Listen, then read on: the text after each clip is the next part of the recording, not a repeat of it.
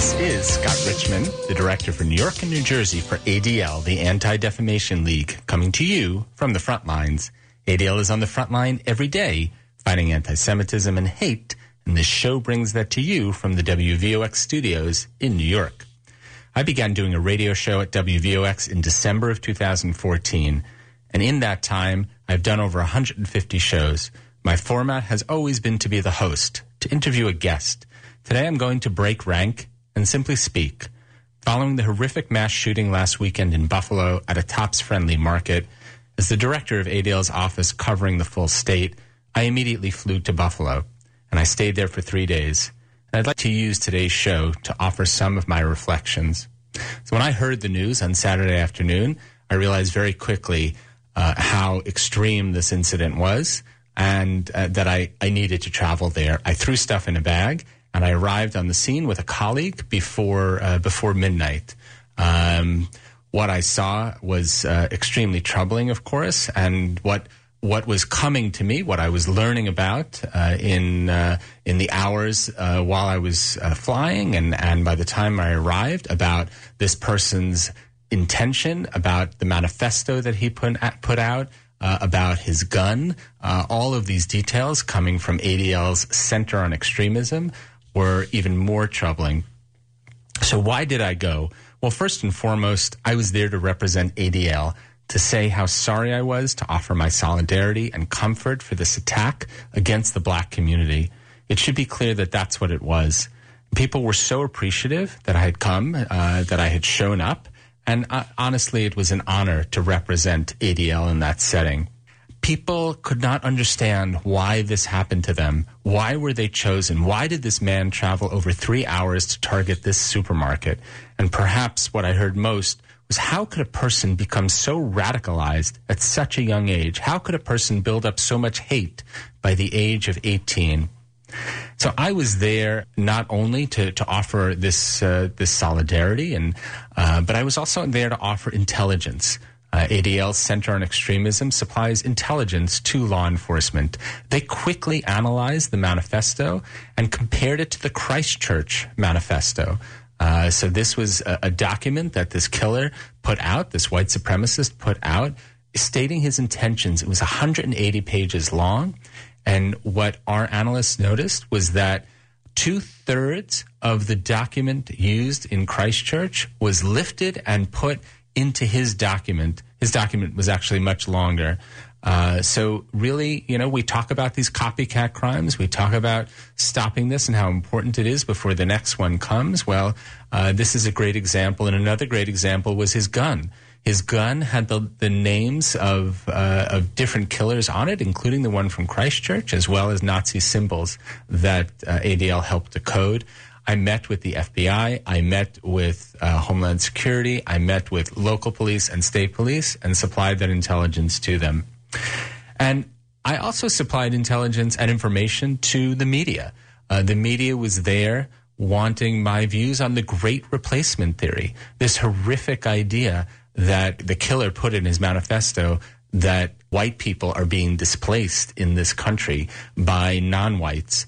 And this was part of his effort to stop it. And by the way, while he rails against non-whites replacing whites, he really railed against Jews as the devil, as the ones who are controlling this, the age-old trope, the age-old conspiracy theory of Jews being the ones in power, the Jews being the ones in control.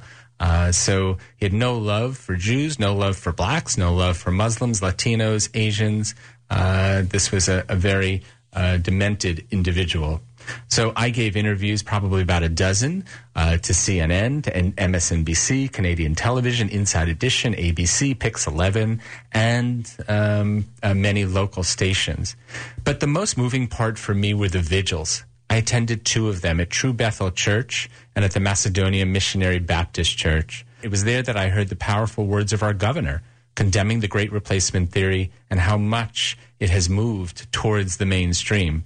She's from Buffalo, and I know that this hit her particularly hard, And she acted quickly, signing several important executive orders in response to this. I was actually with her when she signed those orders, and it was a real honor to stand by her side at her office in New York City.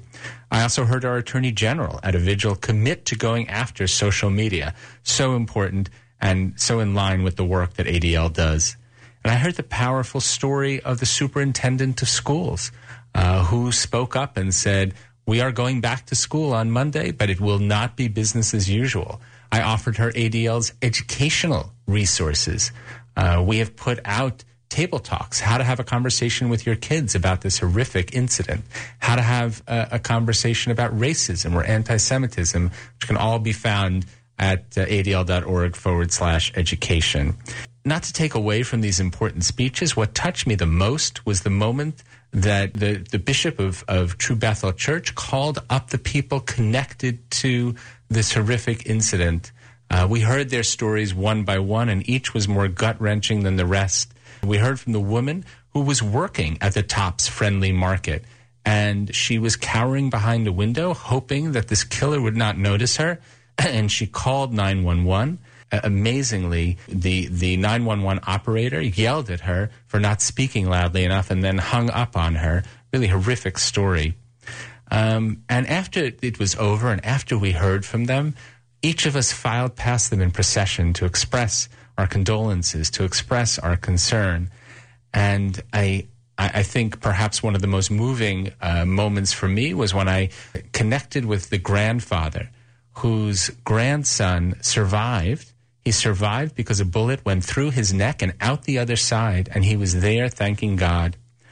But I think that it was the woman that I could not bring myself to interact with, and her 3-year-old nephew. The 3-year-old nephew's birthday was the day before, on Saturday, and his father had gone to the Tops Friendly Market to get him a cake for his birthday. He never came home. He never brought that cake to his son. And that 3-year-old was there in church that day, bewildered, and I really couldn't even look at him. So sad. Many people have asked how they can help. And of course, you can help by pushing for reforms to our laws to fight extremism, to curb hate on social media. And that's me wearing my ADL hat.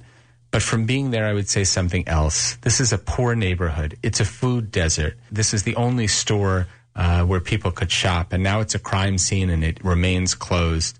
So as I heard multiple times from Mayor Brown, Buffalo is the city of good neighbors, and that's really what they call themselves. They pride themselves on it. And in the days after the shooting, I saw pop-up food distribution sites all over the area, including local efforts and even World Central Kitchen.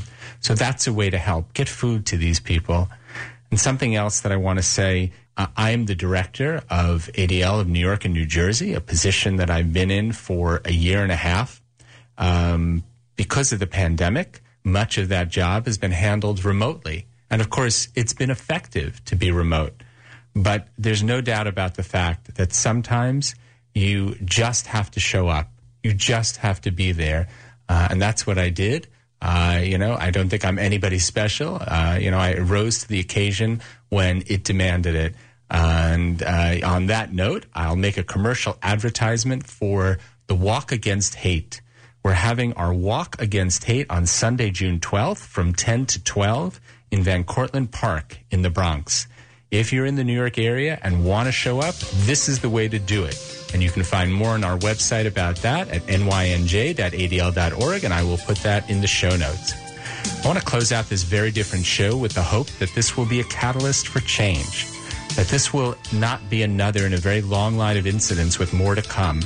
There have been some hopeful signs at the state and federal level, and we need to push for more. You can check out ADL's Protect Plan for what we propose to fight extremism and domestic terrorism, and ADL's Repair Plan for the necessary reforms to social media. With that, I will say thank you to the listeners who tuned in to From the Frontlines, either live on WVOX 1460 AM or as a podcast. Please subscribe on Apple Podcasts, SoundCloud, or on Spotify to ensure that you do not miss a show. Just search for From the Frontlines, and please engage in these important conversations throughout the week by following me on Facebook and Twitter. My handle is @Scott A. Richmond, and our hashtag is Fighting Hate for Good.